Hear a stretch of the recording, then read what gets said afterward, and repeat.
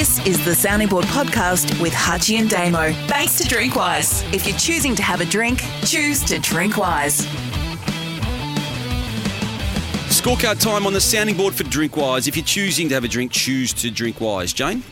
A former Bachelorette star, Sam Frost, has been cancelled over a recent video she posted to her Instagram where she wept and asked for tolerance for anti-vaxxers who are being, in her words, subject to segregation. Co-opting the language of racial struggles resulted, and her anti-vax stance created a pile-on. She's since deleted her Insta account, but perhaps she deserves the benefit of the doubt and a chance to redeem herself despite her ignorant comments. 0. 5. It is unfair of councils around Melbourne to charge big fees to restaurants that have been forced to take over street car parks to extend their seating areas to meet COVID compliance protocols. These car park dining spaces should be free until traders can prove they're actually making profits. 10. After New South Wales celebrated Freedom Day yesterday and the coverage of fully vaxxed people getting haircuts and drinking in pubs sinks in, vaccination rates will surge, and many of those who were adamant that they weren't going to succumb to governmental pressures will be flocking to get the jab. 1. 5. The AFL and other codes should fast-track the adoption of eye-tracking technology designed to more accurately diagnose concussion injuries, even if it means more players on the bench more often and changes to the medical sub-rules. 0. I'll explain why in a minute. 5. The 2021 post-COVID Melbourne Cup, which will see 10,000 fans trackside, will be one of the greatest moments in Australian sporting history of all time. Can I go into the negatives? Yes. Negative 5. The Andrews State Government will be unable to stem the hemorrhaging sparked by the IBAC inquiry into alleged branch stacking. Ministers will drop like flies and see the party limp wounded to the next election. 7. 3.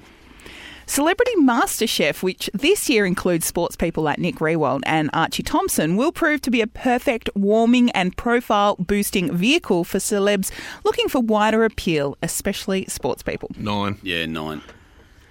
And Scott Morrison and other federal politicians have publicly slammed Facebook and Instagram over the lack of consequences for online bullies. They will pay for this approach at the next election if Facebook chooses to tweak its algorithms against their content. 7. I'm going to give that a 10. It's a very cleverly worded statement there from Jane on the scorecard. As we go back up, I do think that Facebook can use their algorithm as a weapon here. Celebrity MasterChef, spot on for people like Nick Riewoldt. The Dan Andrews government finds a way, so there's issues, sure, but they're tough. Somehow they are, not to offer opinion one way or another. A cup, no. No, you meant to have an opinion. That's what you do here. You actually meant to have an opinion. I've got an opinion on the question, which is 3. The trackside fans, 10,000 at the Cup Day is only a reminder of 90,000 missing for me. Eye tracking, ambivalent, don't know enough. Freedom Day, I think it'll help, but I don't think it's the panacea to getting more vaccinations. The rates aren't too bad, though. Councils, of course, I need to look after restaurants. No-brainer. And I do worry about Sam Frost from a mental health perspective, so I've given that a 5 to be compassionate. Yeah, I've given that a 0 because I'm just over people telling us what it is that they have by way of a view on this full stop, and the mental health part of it is part of that. The councils, I've got no idea what they're doing in any part of this state of ours, Hutchie, and that was the latest example. The Freedom Day thing, look, people will look at it, but I don't think it'll change any behaviours. The eye tracking technology, everyone's trying to make a buck on this concussion thing at the moment, and I'm not saying that is a problem, but I need more evidence before I fully endorse anything. That 10,000 at the Flemington, please, is if that's going to be the greatest sporting thing of our time. Seriously, that's why I gave it -5. The algorithms on Facebook, they will come back to bite the government if they say too much more than they've already said about it, because they've used it to somehow brainwash people into thinking they're doing a good job. And that was the Sounding Board scorecard for Drinkwise. If you're choosing to score 1 to 10... or -5. Do it with compassion and choose to Drinkwise.